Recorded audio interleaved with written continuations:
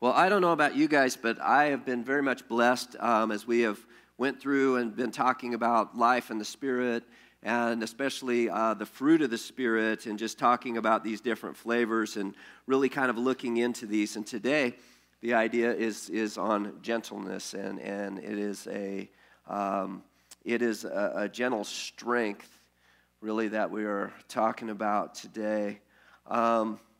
Gentleness, it's the quality of being kind, tender, or mild-mannered, according to Webster's dictionary.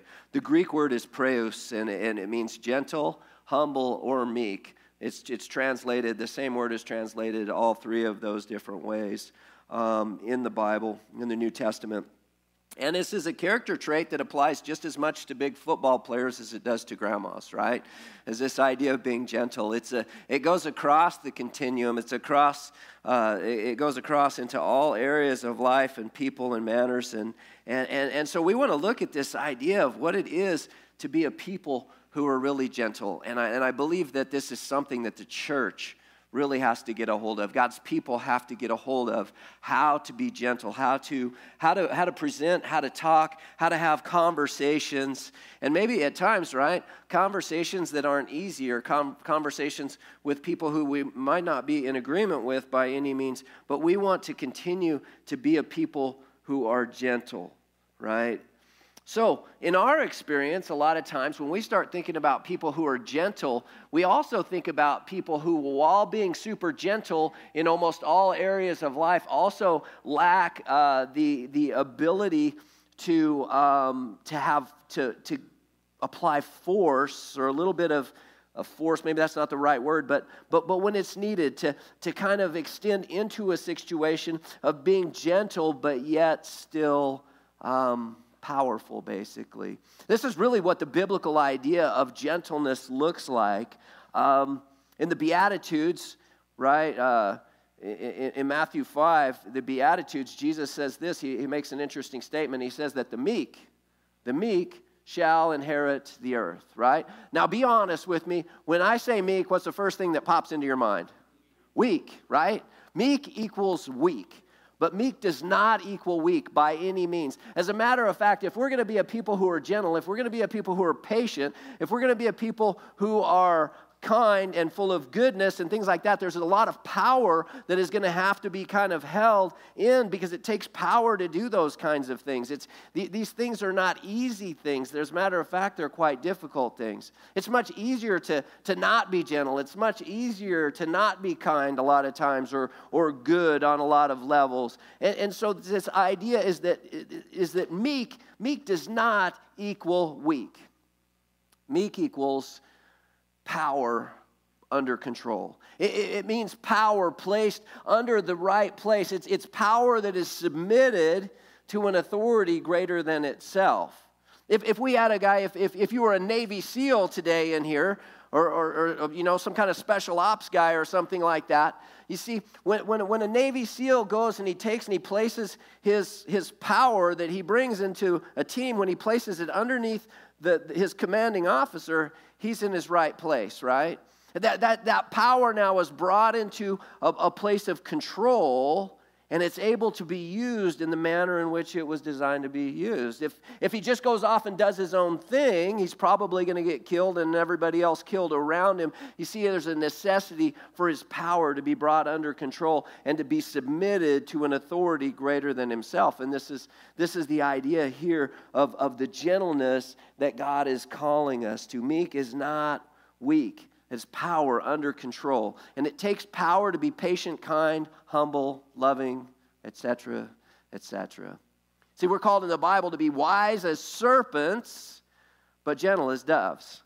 So in this idea of being gentle, I'll just tell you right now, it's not about being a doormat. It really isn't about being a doormat. It doesn't mean that you just got to be the Christian doormat that everybody just gets to walk all over and step all over. And now, in order to be gentle and kind and good, you have to just take it. That's really not what we're talking about. We're to be wise as serpents. What does that mean? That means that it's going to take discernment in this world. We're going to have to be hearing from the Spirit and in relationship to the Spirit as we do life right now, so that we can hear from the Spirit, so that we can discern and we can be wise.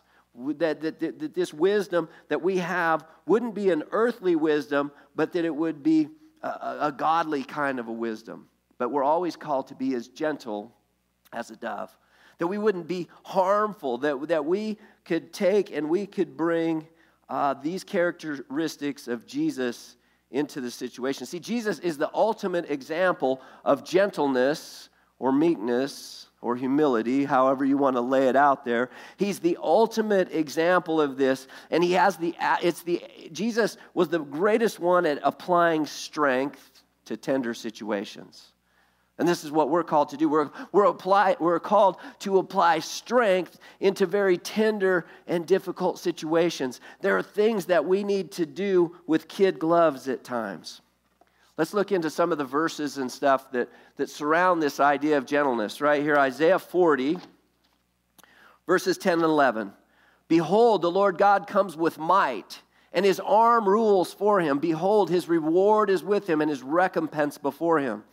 He will tend his flock like a shepherd. He will gather the lambs in his arms. He will carry them in his bosom and gently lead those that are with young. So again, it's this picture of both power and gentleness. He is coming with his might, and his arm rules from him. His reward is with him, and his recompense or his payback for what has happened is with him.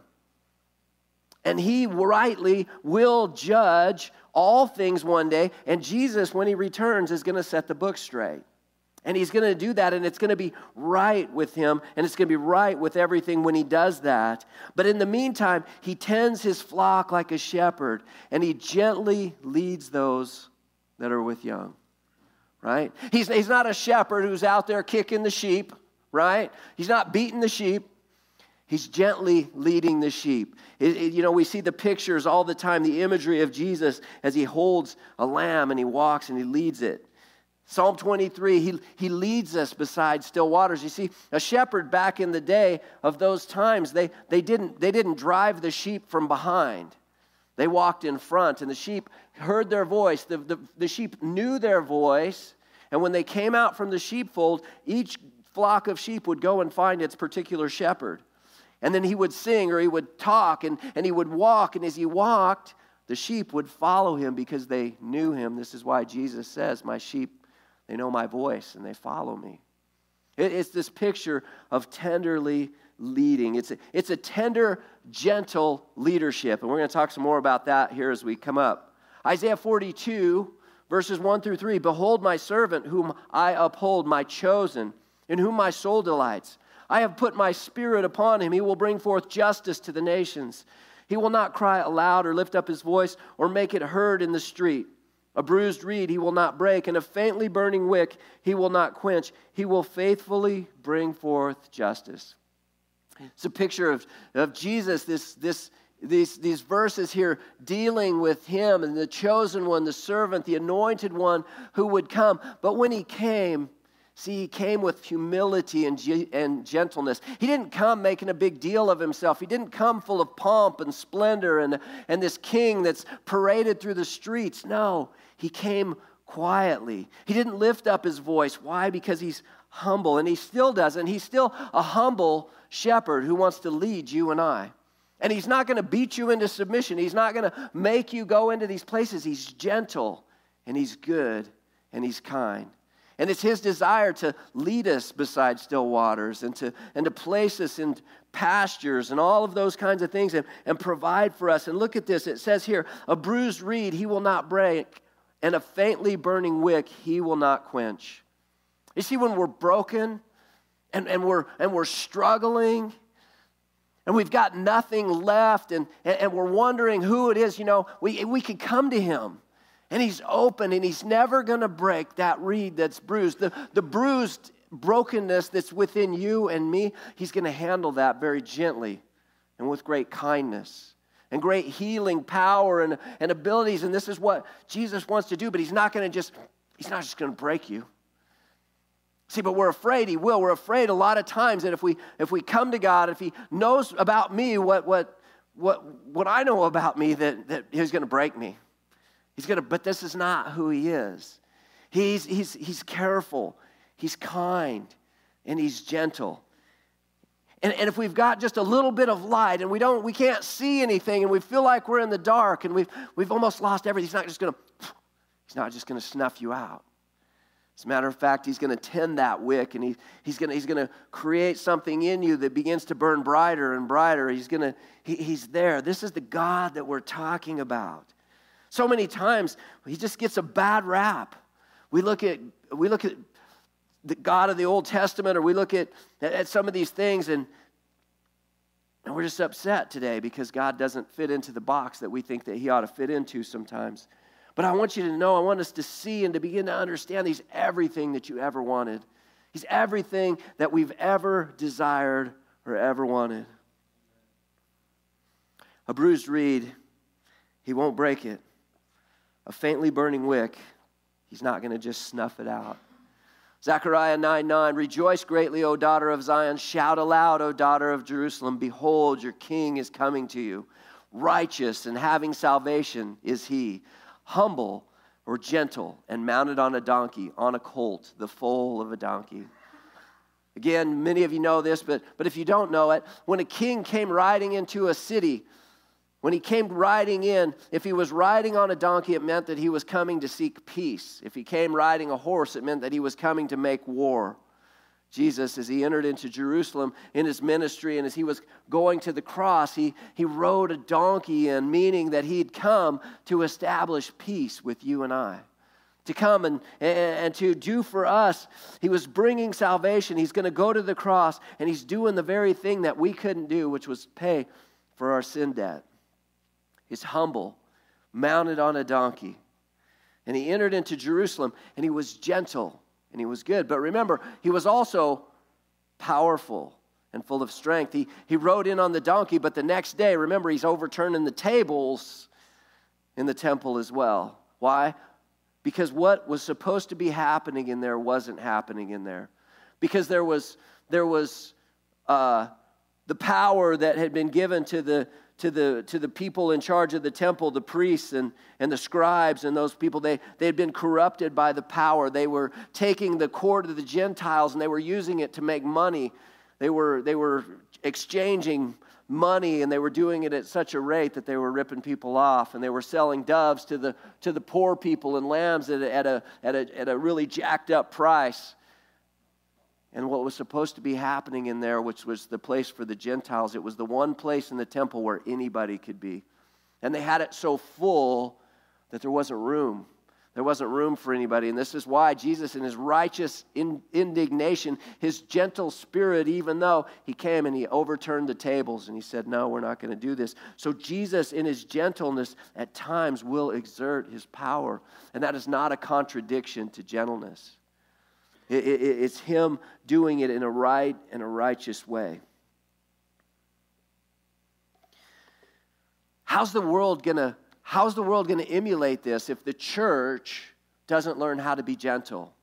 See, if the world out there that's struggling with all kinds of things and all kinds of problems and all kinds of delusions and deceptions in this world today, and it's getting more and more ramped up all of the time, if they can't believe that God's people and that His church can be gentle with them and kind and loving and good, then how are they ever going to come in here?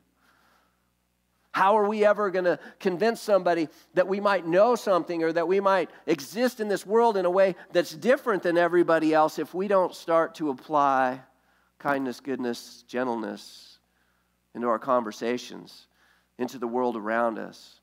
See, the problem with us is that sometimes when conversation starts to ramp up, well, so do we, right? And we just carry it right up. But the Bible tells us that a gentle answer turns away wrath.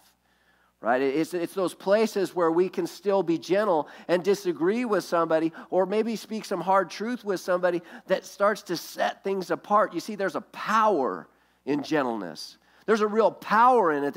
It's not a passive thing. It's an active thing. And there's a power in it, and it's an attractive power. And it pulls people towards us. It pulls people towards the cross and towards Jesus, right? Because it's His kindness that leads people to repentance. It's not judgment. It's the idea of His kindness. And we have the greatest message ever, that you can be a new creation. That regardless of what you're struggling with today, regardless of where you're at, regardless of how deep you might be into something, that Jesus can recreate something new in you. You can be a new creation today, made new, completely different. That happened to Paul. 1 Thessalonians 2:7, but we were gentle among you like a nursing mother taking care of her own children. This is Paul. This is the guy who a short time earlier is running around murdering Christians, putting them in chains, taking them to jail, shutting down the churches. But he has an encounter with Jesus, and it changes him, and it leaves him a new creation. And it creates something in him where there was harshness, and there was anger, and there was malice. There started to be kindness and goodness and gentleness. It changed him, and he began to care, and now he's planting churches, and he's nurturing it, and he uses this example, which is the most beautiful picture of gentleness ever, like a nursing mother taking care of her own children. There's just nothing that engenders the idea of gentleness more than this, and this is Paul, a murderer who had come to know something through his relationship to Jesus. His experience with Jesus left him gentle and humble. Doesn't mean that sometimes he didn't exert the power that he had. We see him too in Galatians. Who has bewitched you? Right? Sometimes he was a little bit more. He exerted some power, which is fine, but we always need to remember that we're doing this in gentleness. You see, Jesus in the cross shows us the ultimate in meekness, power under control. See, think about this. He is turning the tables on everything. He's doing it upside down and backwards to everything that we think. He's defeating death with death. And he's using meekness and gentleness as power as he does this thing. They're taunting him. They're telling him, why don't you just come off of that cross? Why, if you're really who you say you are, why don't you just save yourself and come down off of there and just prove it to us? And all of these things. There's never been more of an unjust act ever than the perfect Son of God who knew no sin to be placed on the cross and then to become the curse that all of the sin of the world is applied to him so that he might pay the penalty for that and release righteousness to whoever would call upon his name. There's never been a greater act of meekness or power that is under control, because I can tell you right now, if I'm on the cross and people start taunting me about coming off, I'm coming off right now and I'll show you. Bzz, bzz, bzz. I mean, that's me. That's what I would do. But that's not Jesus. And that's not the example that he set in before us with his gentleness and his goodness and his meekness. And he holds all power. We're not just talking about him being powerful. We're talking about that Jesus holds all power, that he holds all things together by the power of his might. The whole universe, if he ever ceased to hold it together, it would fly apart tomorrow. He holds all power, but yet he's meek. And he subjected himself to his creation. The creator of all things subjected himself to his creation. And then in meekness and gentleness, withheld all of that power and allowed himself to die so that you and I might have a way back into the presence and into the relationship with a holy and perfect God, because we couldn't get there. We couldn't do it. See, we had fallen short. We had failed. We can't undo the wrongs that we've done in our lives. And good works doesn't balance it back out. It doesn't matter. You can't go, you can't go 70 down Main Street, right? And you can, just try it. Well, maybe don't say I tried, told you to try it. Don't do that. But think about this. If you think you can work yourself back into favor or back into rights by I'm basically, I've done some bad things, but I'm basically a good person. Well, just try this, okay? Go to the first stoplight in Sheridan. When the light turns green, go 70, okay? Police are going to pull you over. They're probably going to have guns out, silly stuff like that. But anyway, they're going to be upset. They're going to pull you over. They're probably going to take you to jail for that. Speed limit's 20, okay? Don't worry about it, though. You get to jail. You bond out Monday morning. Here's what you do. You go back to that same stoplight, okay? When that stoplight turns green again, you go 10. Carefully looking for children and old ladies, right? 10 miles an hour, all the way down to the way down by Emit. You just go 10. That's Monday. Tuesday, you come back. You do the same thing. Wednesday, you come back. You go 10 again. Thursday, Friday, same thing. Saturday, 10 miles an hour. Sunday, 10 miles an hour. Back to court on Monday. Judge comes in and says, what do you think you're doing? You could have killed somebody out there. What do you think you're doing going 70 miles an hour down Main Street? You just tell them, hush. Here's what you don't know. Okay. I went 70. Okay. But here's what you don't know, is that Monday I came back and I went 10. And then I went 10 on Tuesday and Wednesday and Thursday and Friday and Saturday and Sunday. And that's, the speed limit's 20. So 20 minus 10 is 10. 10 times 7 is 70. 70 minus 70 is 0. I'll see you later. See, we can do all the good things that we want to do, but it doesn't offset the wrong that we've done. It doesn't change that. It's still there. The issue is still the fact that we went 70, not the issue is fine that we went 10. That was fine, no problem there. But that's not the issue. The issue was the time where we've been in offense. And the cross is the ultimate in God's gentleness towards us, His meekness, His goodness, His power under control. We got to remember as a church that when we restore people, it says, brothers, if anyone is caught in any transgression, you who are spiritual should restore him in a spirit of gentleness. Keep watch on yourself, lest you too be tempted. And to be honest with you, the saints can be really hard on one another, harder than maybe we are on the rest of the world sometimes. But if anybody messes up, if anybody falls, if anybody backslides, then here's the first thing. Not just anybody should go, but those who are walking in the Spirit, those who are spiritual, should restore him. In a spirit of what? Gentleness. Not beat him up.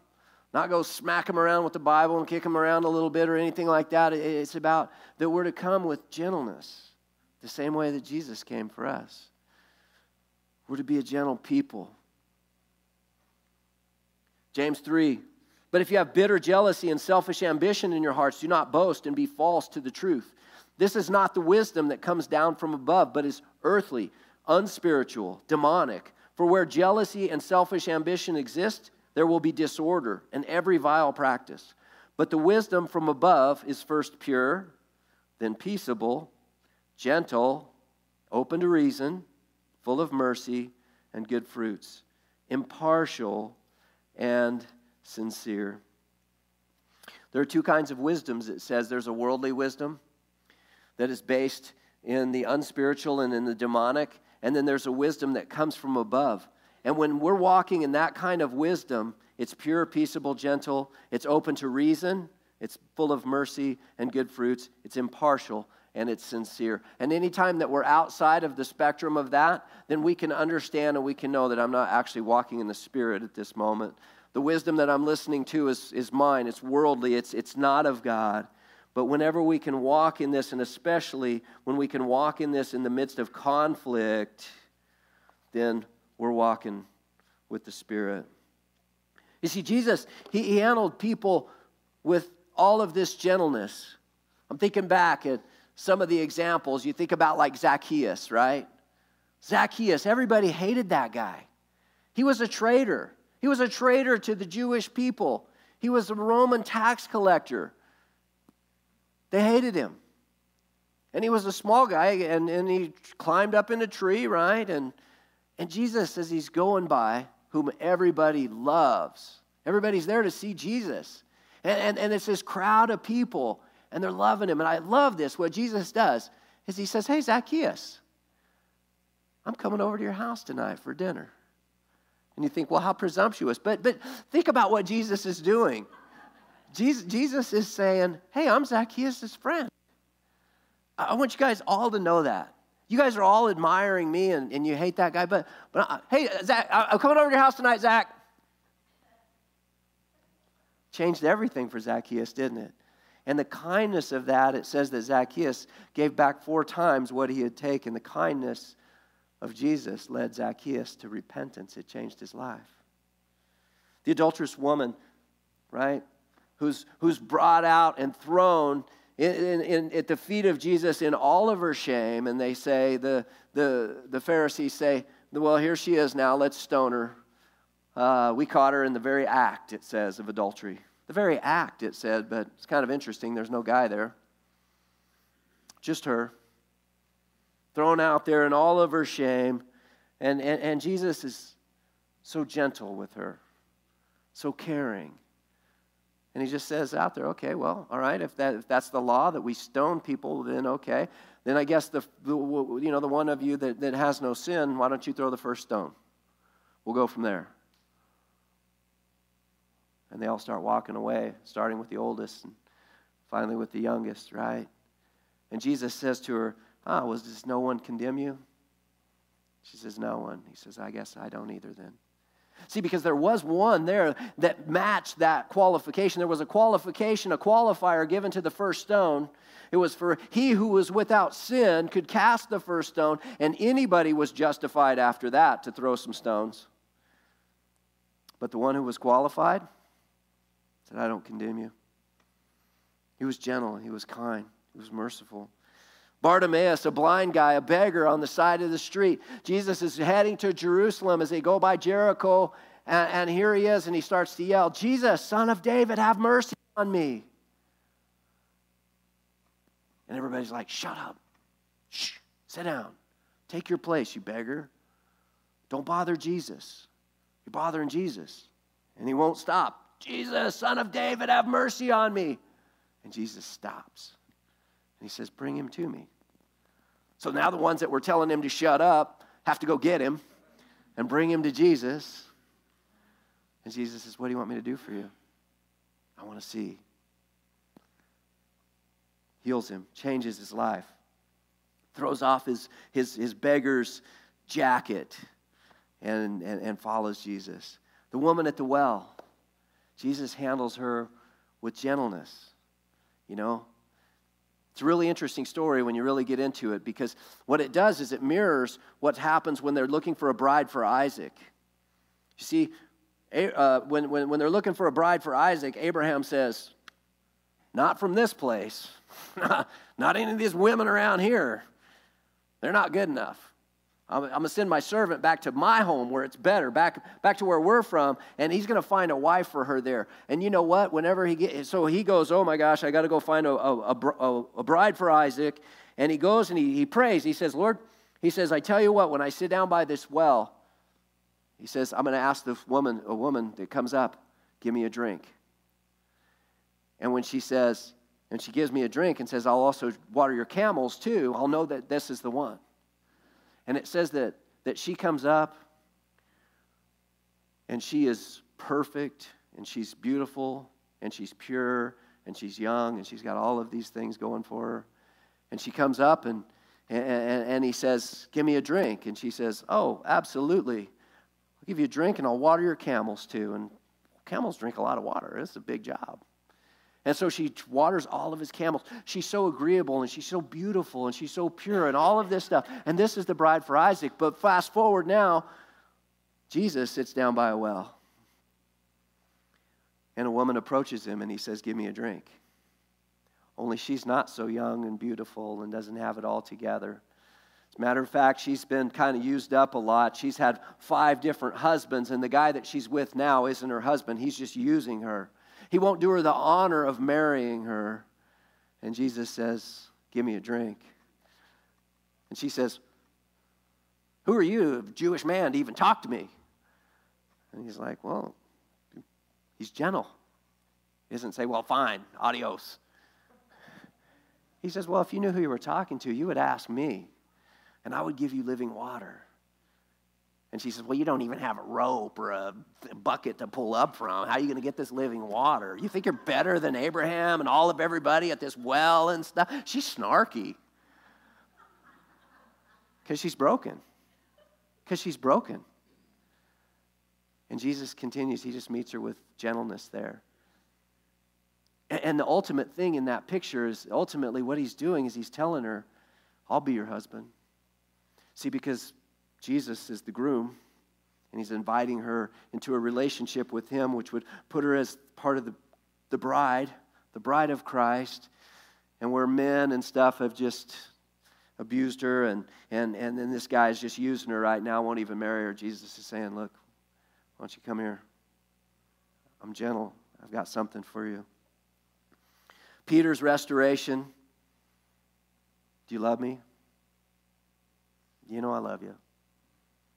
Different words, right? But Jesus was tender, and he restored him.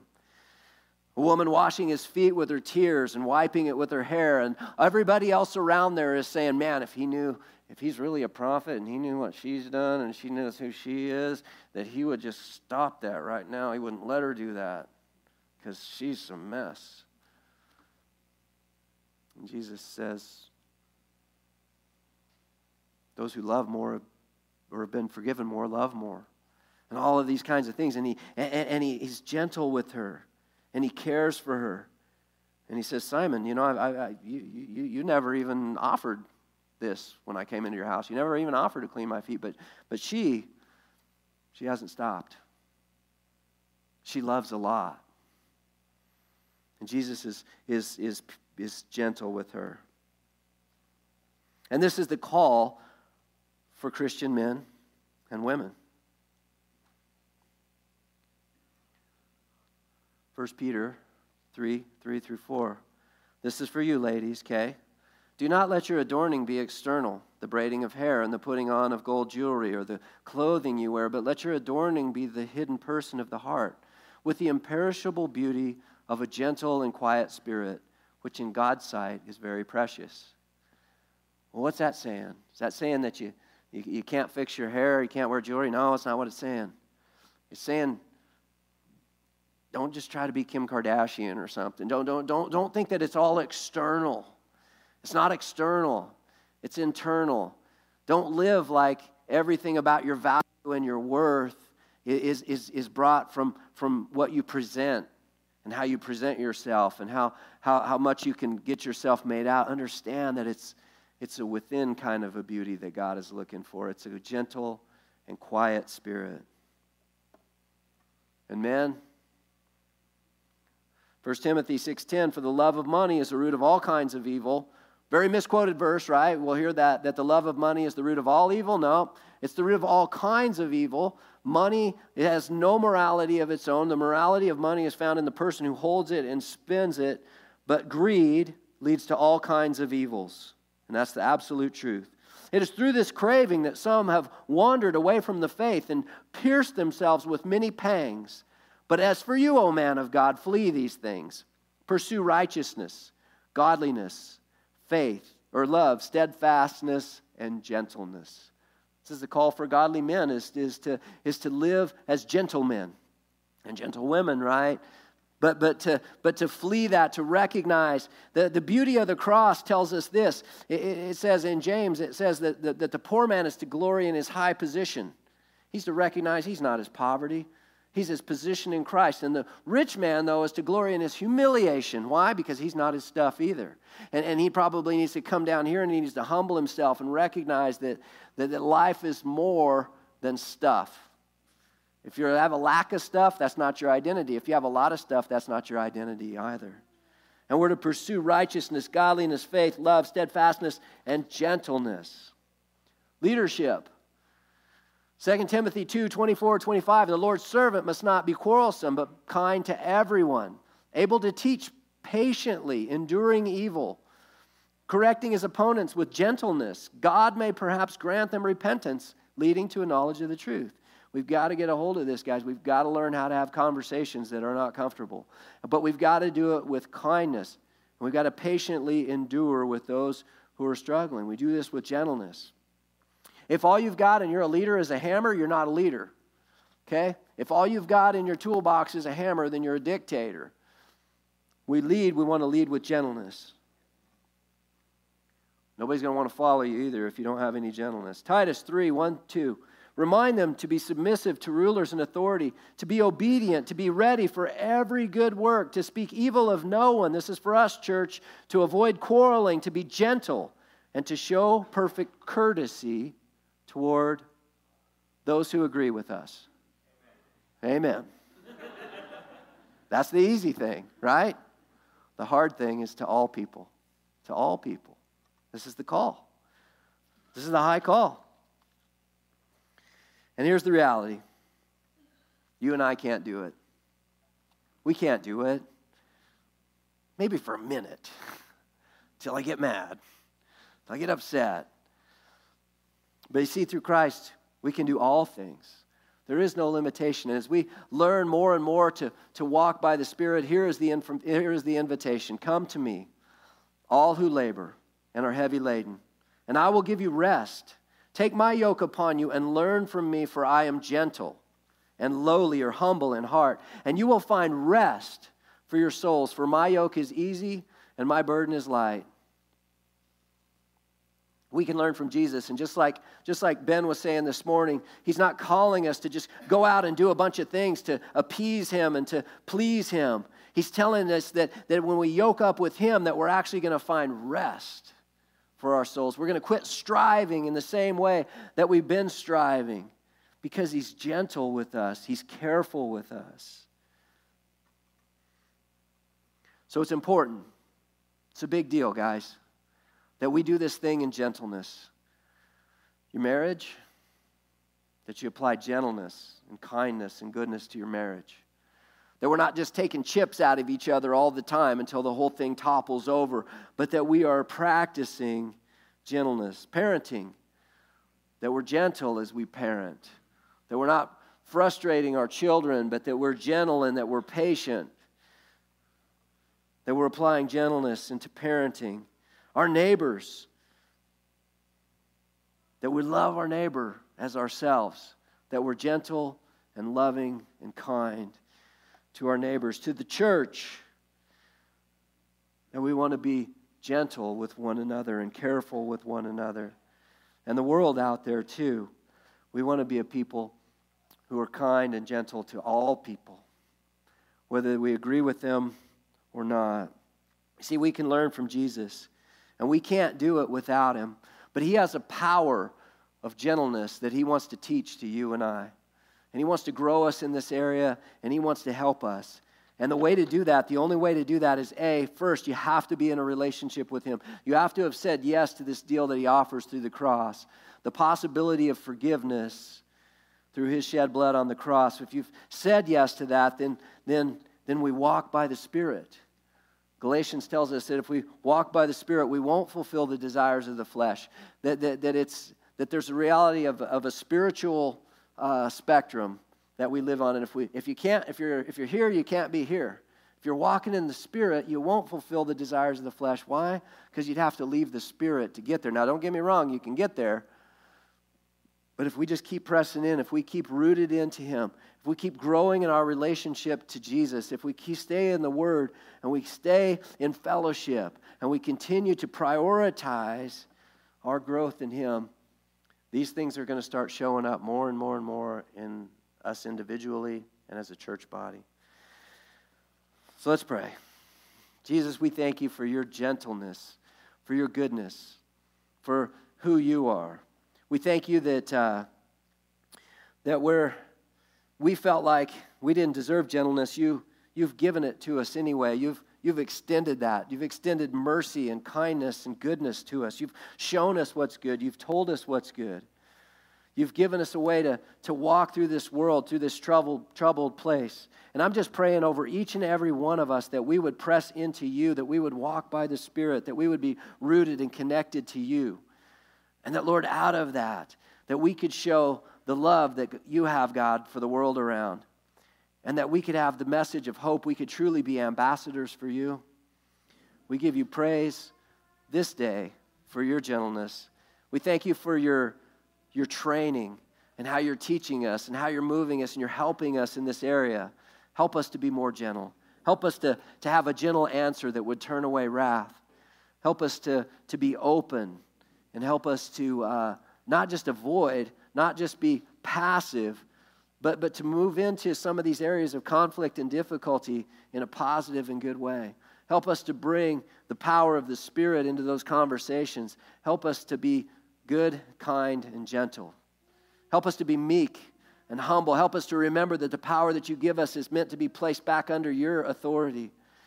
And Lord, we thank you. I just thank you for each person here, and I'm praying over the weeks. I'm praying that as we go out of here, that we would go in power, that we would go in the meekness and the power that goes with that, and we would go out into the world, and we would fulfill the things that you call us to individually this week.